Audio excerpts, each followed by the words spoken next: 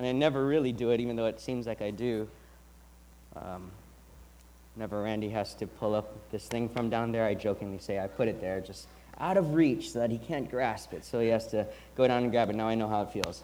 I won't joke about that ever again. No, I will. But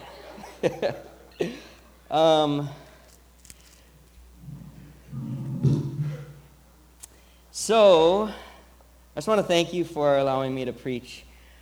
It's my joy to bring to you the Word of God.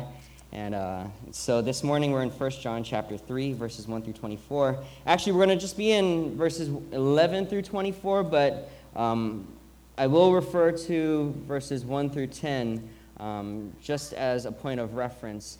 But we are going to talk about small groups. As Pastor Randy said, he asked me to speak on small groups, and I'm not sure if you're all aware. I mean, most of you are, I think, but we've been starting small groups this month. There are about 4 groups, and they've been meeting, or will start meeting in the next week. And I can't speak for everyone in our group, but I've been so refreshed. I've been encouraged. I've been built up and just straight up been having fun in our group. And so not everyone in our small group has been able to meet just yet, but we're working on that. And that's the great part about being in a small group, is that those who can't make it can still be reached out to and encouraged and built up in the Lord. And so if you're not in a small group but are interested in joining one, please see Pastor Randy. He'll make sure you're taken care of. And he asked me, like I said, to speak on small groups. And interestingly enough, the only times I'm going to mention small groups will be at the beginning and end of my sermon. So I hope I didn't just drop the ball there, Randy, wherever you are. I'm so sorry. When he asked me to preach and when I wanted to preach, he gave me 2 dates. I chose this one. He said, okay, well, I want you to speak on small groups. I was like, okay, yeah, I can do that. And he says, oh, and it's really important that we cast a good vision, a biblical vision for this. It's going to be really important. I'm like, well, do you want to do this? Because that's kind of, he's like, no, you got it. I'm like, okay, well, thanks for adding more pressure. As if that wasn't enough, that I'm preaching now. So as always, and especially maybe so this morning, let's go to the Lord in prayer and ask Him for help as we prepare our hearts to hear the word preached. Heavenly Father, you are our God, and we are your people. We thank you that you have made us your people. We thank you that you call us sons and daughters, your children, and we can come to you this morning and ask of you as a son, as a daughter asks of their father. Lord, I pray that I would be helpful, that I would serve my brothers and sisters here this morning well as I preach your word. Help me to say correct things, biblical things. Help me to say them in a way that exudes the love that you and care for that you have for our church here this morning.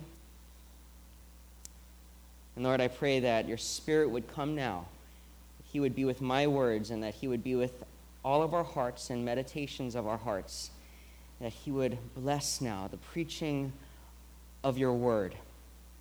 May it magnify Jesus, and in doing so, may people be drawn to Jesus. And I pray that you would create, as you've already been doing and creating in our church, a community that reveals the gospel to one another and reveals the gospel to our community. It's in Jesus' name we pray. Amen. I'll have 4 points this morning. 4 points. The first point, who are you? Our second point, how do you know? Third point, how do you know you love? And point 4, God's promises. First point, who are you? Second point, how do you know? Third point, how do you know you love? And fourth point, God's promises. So our first point, who are you? You see, John, just to give kind of a context, I don't want to give too much because we don't have much time for that, but John is writing to people who are confused, and who are being deceived. You see, people have been coming into the church, and they've been telling false truths about who Jesus is and who he was not, about what is right and what is wrong, and it was contradictory to what the Ephesians have heard in the past. And the church at Ephesus is who John is likely writing to now. Interestingly enough, Paul, who founded the church at Ephesus, warned the church of such people. He says he warned them not to be tossed to and fro by the waves and carried about by every wind of doctrine, by human cunning, by craftiness, and deceitful schemes. Paul knew that was coming, and John is addressing that now in the church at Ephesus. So John is writing to assure them and help them figure out who they really are, who Jesus really is. And just by a casual reading of 1 John, you'll see the word know. K-N-O-W, that you would know. So that gives you kind of a hint that they were confused, that they really didn't know. So John is helping them to assure them and to figure out who they are and how they can know who they are. So it begs the question then this morning, do you know who you are? Do you know who you are? What your position is before and in Jesus? It's very likely that there are probably 4 groups of people here this morning. The first group, you may be here this morning and you feel very certain that you are a Christian because you affirm that fruit is in your life, and others have affirmed that they see fruit being produced in your life as well. You trust Jesus for your salvation and you trust Christ alone. And you're quite sure. There's a second group in here. You may be here this morning and you think you're a Christian and you trust in Jesus for salvation, but you're really not too sure. You need to be strengthened in that. You're not too sure and you want to be sure. There's a third group in here. You may be here this morning and you may think and you may believe that you are a Christian, but you really are not. And you're deceiving yourself. And you're not intentionally trying to deceive yourself, but you are deceived. And you need to be told who you are. And there's a fourth group in here, and you may be here and you don't claim to be a Christian at all. And you don't really want to be, and you don't have a desire to be a Christian. Well, first of all, I want to just thank you for being here. Welcome. You know, it's neat that you agreed to be here, and that you came with whoever, or if you just came by yourself. Thank you for coming, and we welcome you here. This morning, I'm going to primarily address the Christians, but don't tune me out if you're here and you're not a Christian, because there will be points where I will address you, but the whole time, just pay attention and be aware, because I hope you will find it interesting how much we as Christians know and believe we aren't perfect. I hope that you find it interesting how much you know, how much we know that we need Jesus and we need help. So please listen, don't tune out. So then we turn to our text then. 1 John chapter 3, verse 1. And I said I'm not going to refer to just, the first 10 verses, but, we're just going to go through it anyway. 1 John chapter 3, verse 1. John is going to remind his readers who they are before Jesus and who they are not, to reassure them. In 1 John chapter 3, verses 1 through 3, he says, "See what kind of love the Father has given to us, that we should be called children of God, and so we are. The reason why the world does not know us is that it did not know him.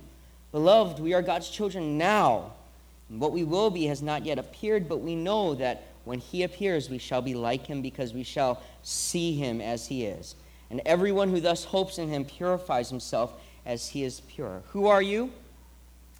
Christian, you are a child of God. You are a child of God.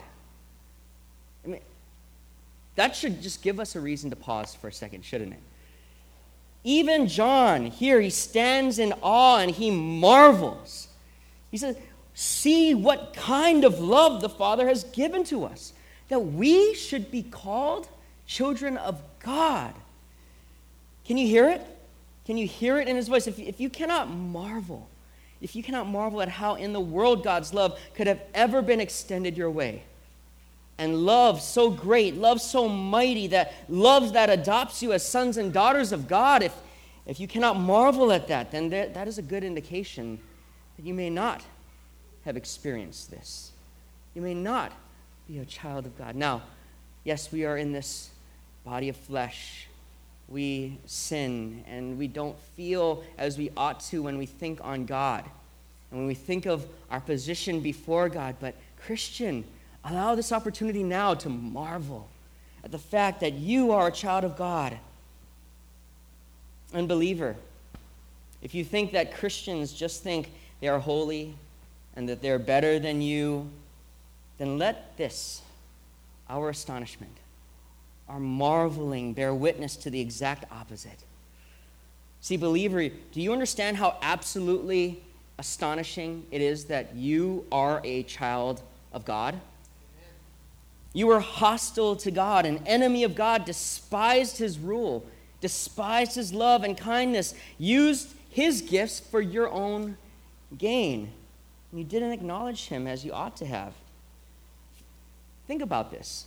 If anyone else treated you that way, how would you treat them? How would you feel about them? You would want nothing to do with them for as long as you lived. You wouldn't want, and if they even treated your family that way, you wouldn't want anything to do with that person for as long as you could live. But God, because of the great love with which he loved us, even while we were that way, even while we were dead in our trespasses and sins, he made us alive by sending his Son to die the death we should have died. That's why I love the first lines of the hymn, one of my favorite hymns. And can it be that I should gain an interest in the Savior's blood? Died he for me, who caused his pain, who me for him, who him to death pursued? You know what they're saying? He's saying, how can that be? I pursued him to death, and yet he died for me? Amazing love. How can it be that thou, my God, should die for me? How can it be? Believer, see what kind of love the Father has given to us, that we should be called children of God. And he goes on and says, and so we are. Who are you, Christian? You are a child of God. Who are you? Number 2. In verse 2, he says, beloved, we are God's children now, and what we will be has not yet appeared. But we know that when he appears, we shall be like him, because we shall see him as he is. Who are you? You are a child of God now, and you will be like him. The blessings just keep getting heaped upon blessing, doesn't it? Not only are we children of God now, but one day we will be like Jesus because we're going to see him as he is. This is blessing upon blessing. Let this give you assurance. If you aren't sure you are a good enough Christian, if you're that group 2 that I talked about, you're not sure, John says, trust me, you're right, you're not. You're going to be better one day.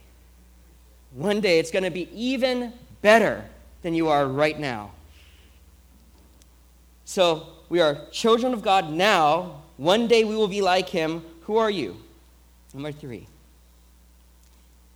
In verse 3, and everyone who thus hopes in him purifies himself as he is pure. I just want you to know that each of these, this whole chapter 3 deserves like 10 to 15 sermons right here. So we can dwell on each of these, but we're gonna have to just go through it because I really want to get to 11 through 24. And so, who are you? Verse 3, and everyone who thus hopes in him purifies himself as he is pure. You are God's children now. You will be like him one day. And third, who are you? You purify yourself. See, we are concerned with doing the right thing as children of God and not doing the things that will dishonor Jesus.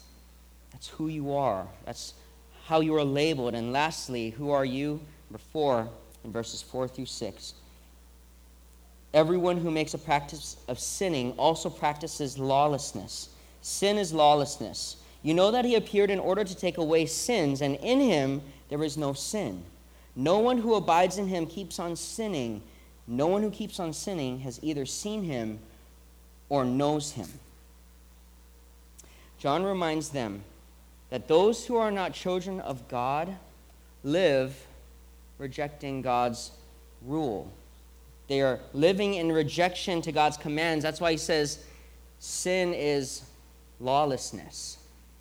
Lawlessness, living as though you are living in rejection to God's rule, to God's commands, to God's laws, to God's kingship. But he reminds them that it is inconsistent to the nature of a child of God to live that way.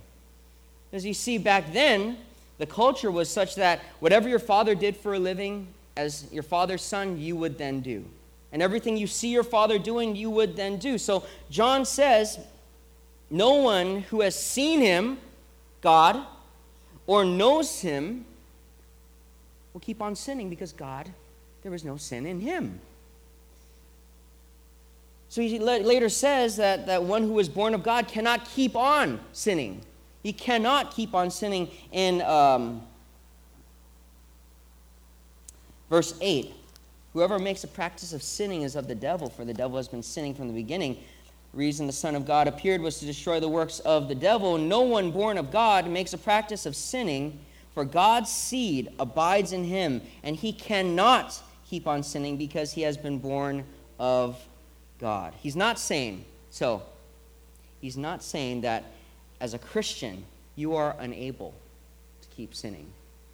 He's not saying that, as I just said earlier, as Christians, we should be readily able and quick to admit that we're not perfect. We sin. We sin way more than we really want to sin. Right? So he's not saying that as Christians we cannot keep on sinning. It's like when my son, he disobeys me and I tell him, son, you cannot do that. He doesn't turn around to me, and maybe he will one day, but he says, Dad, you're wrong. I just did. So I obviously can. Right?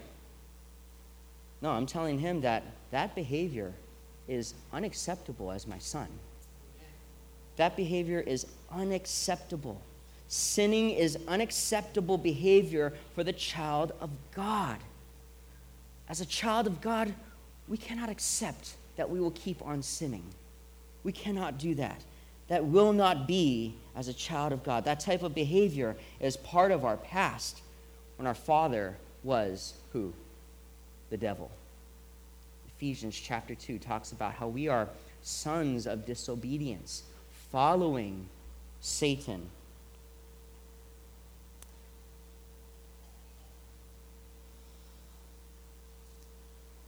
But what did Jesus come to do? What did Jesus come to do? Jesus came to take away our sin and destroy the works of the devil. Parker knows this and can recite it. Jesus came to take away our sin and destroy the works of the devil. Next time you see him, ask him, and he probably won't say it, right? Just my luck. But Parker, ask him, Parker, Jesus was born to, and he should be able to answer. He was born to take away our sin and destroy the works of the devil. So this morning, if you're a Christian, if you belong to those first two groups that I talked about, you're a Christian, you believe that you are a believer, and that you affirm that fruit is in your life, or if you're that second group and you know you're a Christian, but man, you just need encouragement in that. Know that you are a child of God right now, that you will be like him one day, and you purify yourself and do what's right because your Father is God, and he is pure, and he is righteous. But how do you know? How do you know? Maybe you're in the second and third group. Maybe you're here and you're like, no, I think I'm a believer, but really, you're going to find that maybe you're not. Maybe you've been trusting in your righteous works. Maybe you've been trusting that people will see how good I am, and maybe that'll be good enough. Maybe God will see all the good that I've done more than the bad that I know I do, and maybe that will be good enough. Maybe you're not trusting in Christ, and maybe you're that third group here and you're not a Christian. Is there any way to know then if you're really saved? Is there a way to know that if everything I've just said, that you are a child of God and that you will one day be like him, if that applies to you? So our second point, how do you know? How do you know?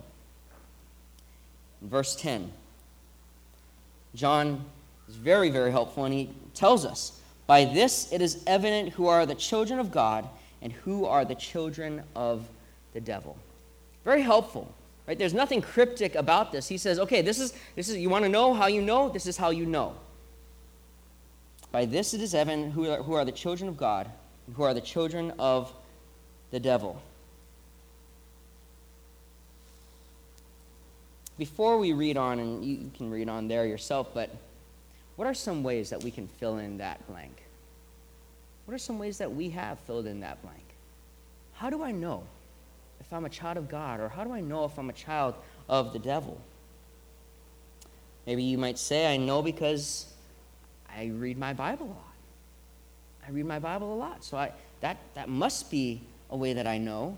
Or I know because I lead the music in the church. That must be a way. Or I know because I'm the pastor of the church. Or I know because I pray a lot, or because I'm part of a lot of the ministries in the church. Is that how we know if we are a believer? If we are a child of God? What does John say? John says, by this it is evident who are the children of God and who are the children of the devil. Whoever does not practice righteousness is not of God. Yeah, that makes sense. We've just talked all about that, right? And it makes sense. You don't want to do bad things. If you're a child of God, you do good things. You do right things. That makes sense. He said that much already. And he goes on, nor is the one who does not love his brother. Did that just sound like it was totally out of right field? Like, what? Like, okay, I get the righteous deeds, you got to do that, but love your brother? Love. And this love is going to be two things that we're going to see in the next few verses. It is, one, defining who we are, and two, distinguishing who we are. Loving one another is defining. How do you know that you are a child of God? How do you know that you're a Christian? How do you know you love? Do you love other Christians? That's one test. Do you love other Christians? And does this surprise you? Because it really shouldn't. John in verse 11 says, for this is the message that you've heard from the beginning. From the very beginning. Jesus says it when he gives them the greatest commandment, right? Love God, love your neighbor.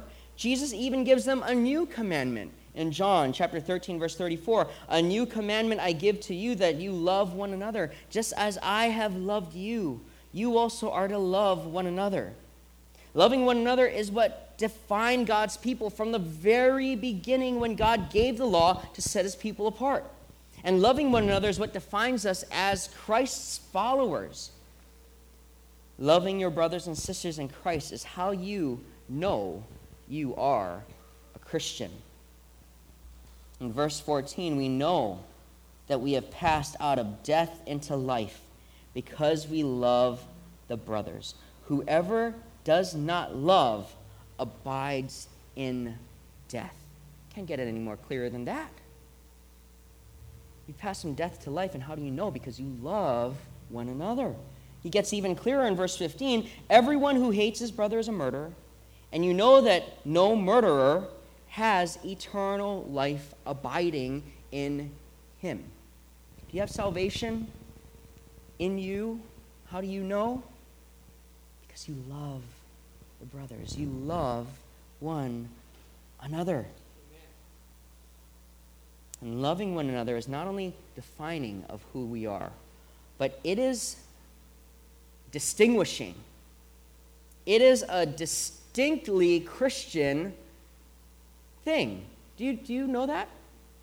Did you know that loving one another distinguishes Christians from those who are not Christians? Did what I just said weird? Sound a little weird to you? That love of one another is distinctly and distinguishably Christian. Because that implies that those who aren't Christians can't love. Does that sound strange to you? Because we know people who are not Christians who give themselves sacrificially. We know people who are not Christians who are hospitable, who are caring, who are encouraging, and maybe even more so than you or I, and maybe most Christians. So how can loving one another be distinctly a Christian trait? In verse 12 through 13, in 1 John chapter 3, we should not be like Cain, who was of the evil one and murdered his brother. And why did he murder him? Because his own deeds were evil and his brother's righteous. Do not be surprised, brothers, that the world hates you. Why did Cain murder Abel? Because of bitterness. He knew his deeds were evil and Abel's deeds were righteous, and he hated that. So when the world sees us loving one another, they will either resist it or draw near to it. You may say, but how can someone resist and hate that kind of love? Right? Or how do we even know people who are not Christians resist and hate that kind of love? Right? Love that is loving toward one another. A love that we will find later on will be described as laying your life down for one another. How can anyone, I don't think anyone would reject that kind of love. Well, what's the most well-known Bible verse in the Bible? John 3:16. Right? What does John 3:16 say? He gave his only begotten Son. Whoever believes in him shall not perish, but have, yes. That's love. God so loved the world that he gave his only Son. How can anyone reject that love? That God gave his Son to die for others.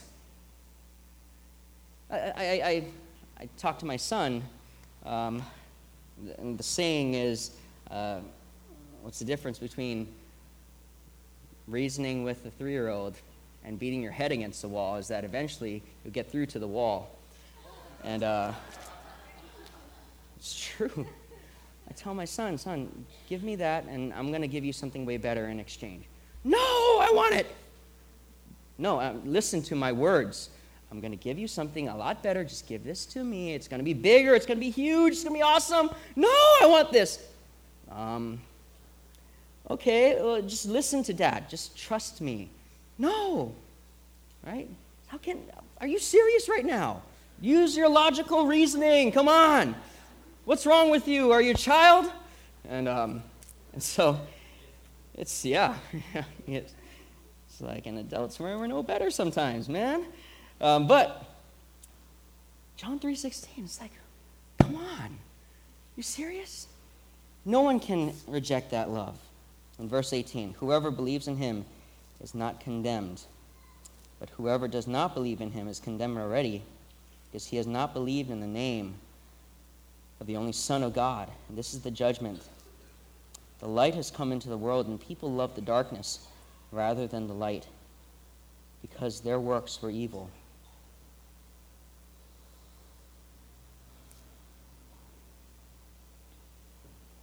Jesus says they're going to hate you.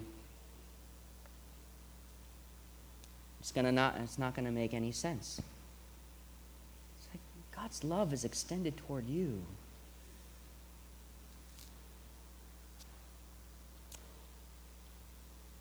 Who can reject this kind of love? Well, we all have, until God opened our eyes to behold what is true and what is real. Loving one another is how we know we are Christians, because it defines who we are. It distinguishes us from who we once were. And those who are not Christians, love is distinctly a Christian characteristic. Again, do you believe that? It really, I mean, we're so saturated in our culture. Then we see love in so many other places, but love defined by God here. And in fact, he is the very essence and definition of what love is. Do you know that?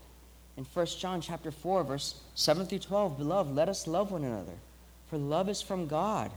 And whoever loves has been born of God and knows God. Anyone who does not love does not know God, because God is love. In this, the love of God was made manifest among us. This is love. That God sent his only Son into the world, so that we might live through him. In this is love, not that we have loved God, but that he loved us and sent his Son to be the propitiation for our sins. Beloved, if God so loved us, we also ought to love one another. No one has ever seen God. If we love one another, God abides in us, and his love is perfected in us. Love is defined by God himself. And therefore, it is distinctive to Christians because the cross is the very essence of love. The world cannot comprehend this kind of love. You see, I love movies. I really enjoy movies. And you probably heard me say it before, but I believe movies, books, drive and interpret our culture. It's really interesting. That's part of the reason why I like movies. And I'm convinced of this, that, that's how it's always been. Not movies, of course, books. It really interprets our culture, especially fictional books and movies. You see the same themes over and over and over and over again. And one of the themes that is especially popular and one that I love are redemption stories. Yeah? Redemption stories. Redemption stories are where you have a main character who is most likely an anti-hero, right? He's kind of that hero that, really messes up, is actually a bad guy, in the movie, and done stuff, really unforgivable things, until at the very end, where he makes the ultimate sacrifice. The only thing that could redeem him from all the bad things that he's done is he dies to save the world or the characters in that world. His character is now considered redeemed. Right? And all the bad stuff he did, in a sense, were atoned for sins, because he made that ultimate sacrifice. Right? How many of you guys have seen the Minions movie? Minions movie? I haven't either. Yeah, I haven't. No? Yeah? Minions movie? Yes. I have. Yesterday, my son watched it. How many have you? Because I will not tell the story if not everyone has seen it. Okay, all right, yeah, enough people. Well, at the end, it's like, seriously? He was the reason why all that bad stuff happened, and you're okay with just letting him go free like that? He should be in jail. Right? The minions should be in jail. It makes no sense, but he was redeemed because he saved everyone. Right? I don't want to, shucks, I just gave away. I'm sorry. Go see the movie. It's great movie. Oh no, I just ruined it for you all. I know you guys wanted to watch it, that's why. And so while all that is a moving display of courage and sacrifice, and indeed is the cry of the image of God stamped on all of our hearts, right? To want redemption, to desire our sins atoned for, it falls completely short of the story of the cross, doesn't it? Jesus had no sin in him. He didn't have to redeem himself. He didn't have to atone for himself. He died for his enemies. We don't see a movie like that. That sort of theme isn't out there, that the hero will sacrifice himself for the enemy so that the enemy is saved. That's love. He laid down his life not because of the worthiness of those he laid his life down for. In fact, we were the most unworthy of such a sacrifice of love, weren't we? But because in his love he determined to save his enemies, he died, redeeming us, atoning for our sin. This type of love is distinctive to Christianity as the world is concerned. I want to have a word with those who are here who are not Christians. You may think, I can love like that. I can love like that. And like I said, you are stamped. Your heart is stamped you're made in the image of your Creator. You're made in the image of your Creator. You desire redemption. You desire your sins atoned for. And you are probably doing that yourself. You're trying to earn favor with something, with yourself, your conscience maybe. You may think, I can love like that. You're saying I can't love like that. Well, please, hear me. Hear me. If this love sounds attractive to you, if that sounds admirable, if that sounds praiseworthy and appealing, that one would die for their enemies, not because their enemies wanted it, but because their enemies needed it, why not? Why not come to Christ and be lavished with this love?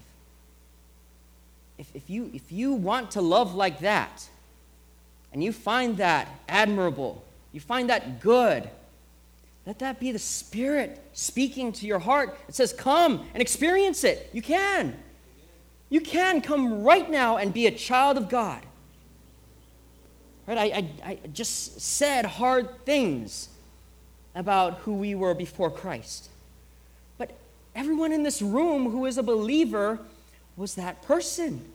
And they came to Christ because Christ opened their eyes to see the beauty of that redemption that is in Him. Come to Him. Why reject the one who is the epitome of love, who is the essence of love? Come and set your hope on the one who loves you and gives his life to die the death his enemies should have. Come now. You can be a child of God now. So, Christian, how do you know that you are a Christian? Because you love one another. Just to clarify, we are to love everyone, to be sure. Yes. You are to love non-Christians. You are to love everyone. You are to love those who hate you and persecute you, as Jesus says. We are to love everyone. But when John speaks of loving one another here, he means Christians. And practically speaking, because you really can't love in the way he's about to describe love with every single Christian in the world, practically, you are to love Christians in your church. Here. This is why we have membership. You may say, yes, I love everyone here. Praise the Lord. And I have felt your love, and I have been a recipient of much of your love. In fact, maybe all of your love. So, how do you know that you love one another? John tells us in point 3, and we're going to be very quickly through point 3 and 4. How do you know you love? So we see that we are children of God, and we know that we are because we love one another. Before I move on, I want to ask you something. Is your personal relationship with Jesus too personal at times? Is your personal relationship with Jesus too personal? I ask that because you can't have a personal relationship with Jesus and not desire personal relationships with Christians. Relationships with Christians is not optional, and it's not only meant for the outgoing, extroverted Christians. That's why I'm always cautious about calling our Christian life just simply a personal relationship with Jesus, because it's a half-truth if the full truth is not assumed that it necessitates personal relationships with Christians in the local church. 1 John chapter 4, verse 21. And this commandment we have from him: whoever loves God must also love his brother. So how do you know you love? John says in verse 16, and I love John. He just gives it plain and simple, right? Verse 16, by this we know love, that he laid down his life for us, and we ought to lay down our lives for the brothers. I want you to do something awkward. Look across the room at somebody. Look across the room at somebody. That person that you just looked at, you're called to lay your life down for them. Do you know that? You are called to lay your life down for that person.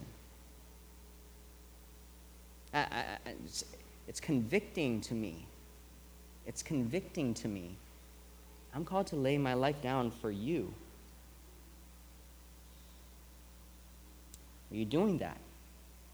Are you doing that? If not, can we say that we love them? Can I say I love you? And I have not laid my life down for you. Now, John isn't saying you're going to die for that person. That's already been done, and maybe some of you will be called to actually die for another. But in what manner did Jesus die for us? Philippians chapter 2, verses 3 through 4 kind of gives us an idea. Do nothing from selfish ambition or conceit, but in humility count others more significant than yourselves. Let each of you look not only to his own interests, but also to the interests of others. And you know the rest. Jesus, who will not consider equality with God a thing to be grasped, but he laid his life down. He died, was obedient to death. He died because of a need in us, a need for atonement, to have the sin we committed paid for to bring us to God. Not because we were lovely. In fact, we were supremely unlovely. Is there someone here you consider unlovable or unlovely? Is there someone here that you consider to be that? You model the gospel most faithfully when you spend your time, your money, your energy, your possessions to love that person. That models Christ's love for us. How else do we know we love? Back in 1 John chapter 2, verse 17. But if anyone has the world's goods and sees his brother in need, yet closes his heart against him, how does God's love abide in him? Friends, Pastor Randy preached on money a few weeks ago. He said that we are all considered wealthy and rich. Right? We are. We're very fortunate. God has been very kind to us that we have many possessions. If you see one of our church members with a need, do you do something about it? And I don't mean, I pray for them, which we must pray for one another. John is speaking here specifically about financial and physical needs. He says, you have the world's goods. You have the world's goods. And if you see a brother in need, a sister in need, and I like the word, I think other places say pity them, or you do not pity them, but he says, close your heart against them. If you have the world's goods and you do not seek to either meet that physical or financial need yourself, or gather together people that might be able to, the only other option, the only other position of your heart is closed against them.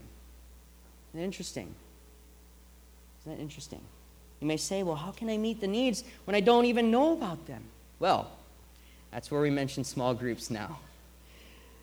Small groups, they function to obey verse 18. Little children, let us not love in word or talk, but in deed and in truth. Small groups are called that because of their size, but the function of a small group is for care and for community and to display the gospel as Christian care and community are meant to do.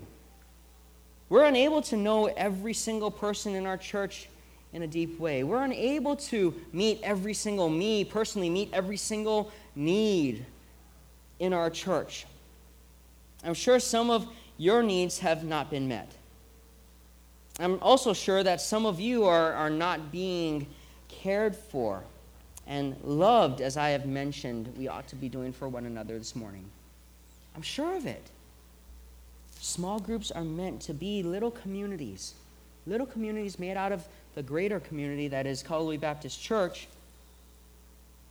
in order to love one another well and to make sure that each person is being cared for and each person's needs are being met, is to make sure that we ultimately reveal the gospel to the world and how we love one another. Now, what do I mean by revealing to the world the transforming power of the gospel? Well, if you didn't know, our small groups are not made out of people who have the same interests, who have the same background, or who are in the same season of life. And that's intentional.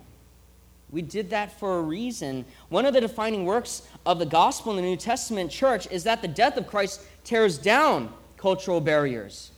And it tears down everything that would put a hindrance between us and each other. And it builds up the body of Christ, where we love one another. Tell me what reveals the gospel work more, and what makes outsiders look in with amazement more. When a group of married women get together to share similar life struggles with each other to help each other grow.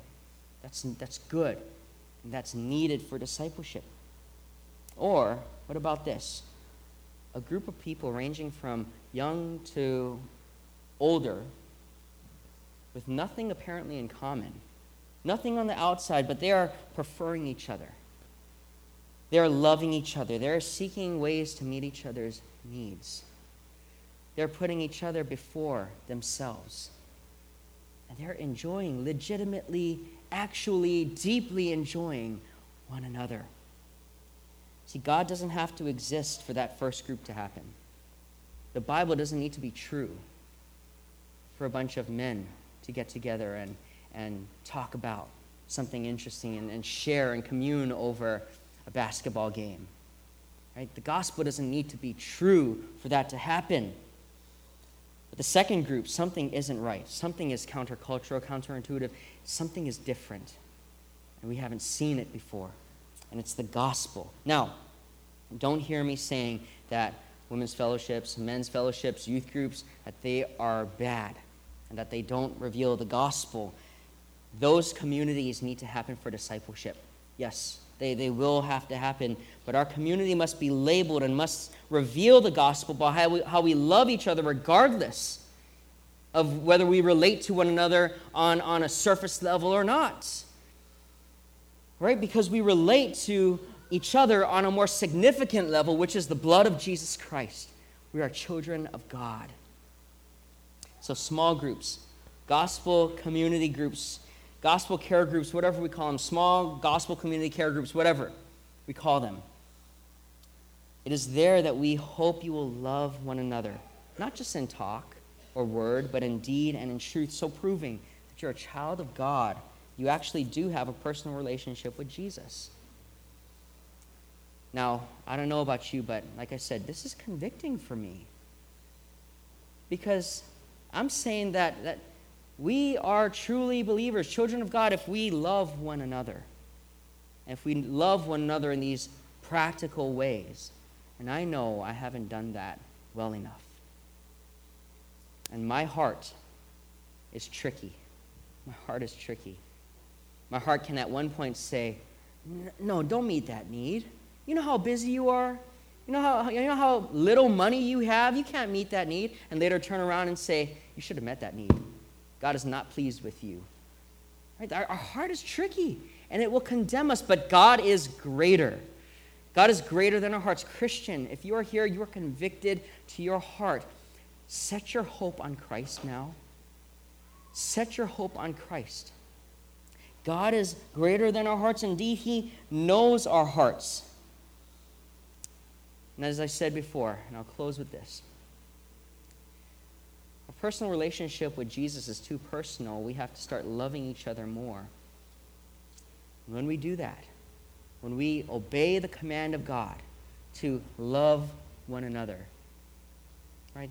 In our culture, our church culture, the ultimate is almost just me and God, intimate relationship. Right? That's the ultimate in our church culture. But when we make intimacy with one another just as important, what ends up happening? Verse 23, and this is his commandment, that we believe in the name of his Son, Jesus Christ, and love one another just as he has commanded us. Whoever keeps his commands abides in God, and God in him.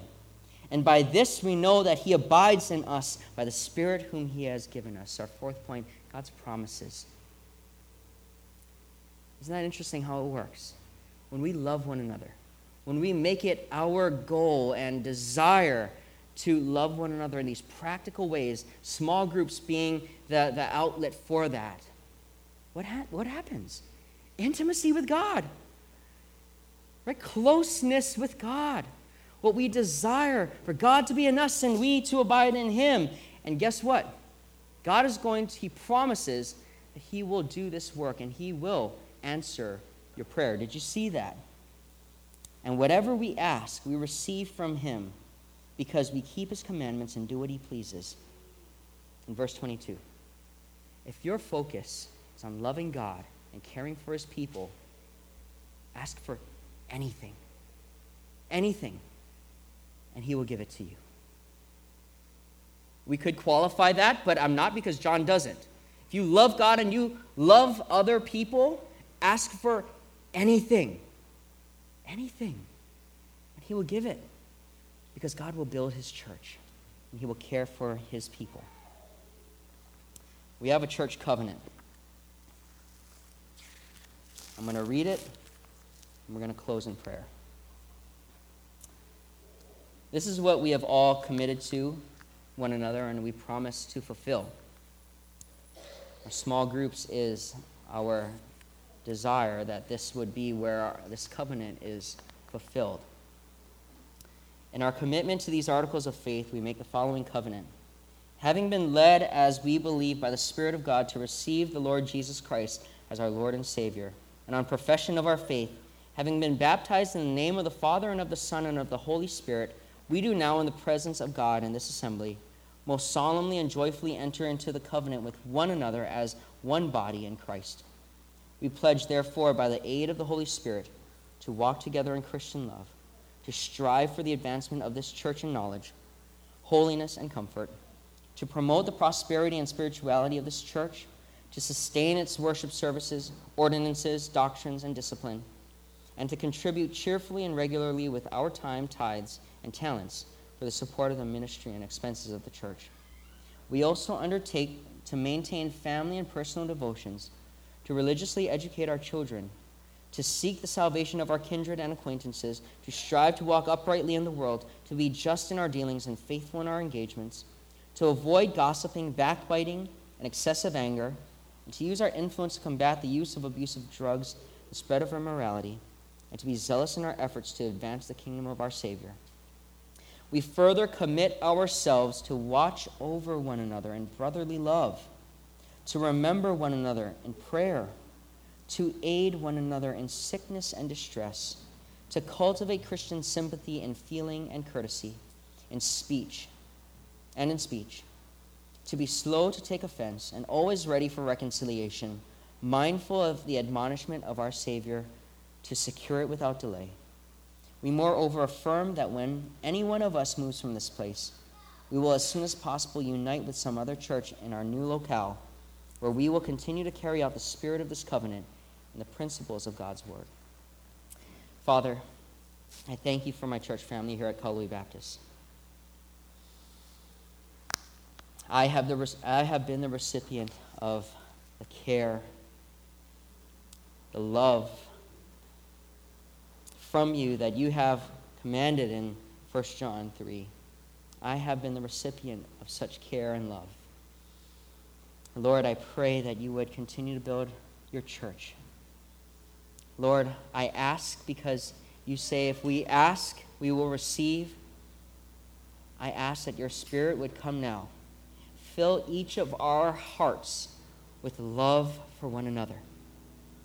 May love increase. May you bind us with peace. May we be so zealous to outdo one another in honoring one another. May we be so zealous to meet needs that we can say, as the first century church said, that there was not a need among us.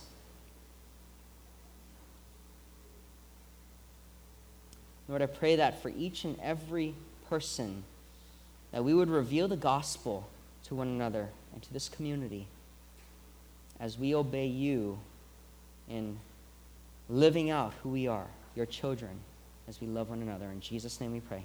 Amen.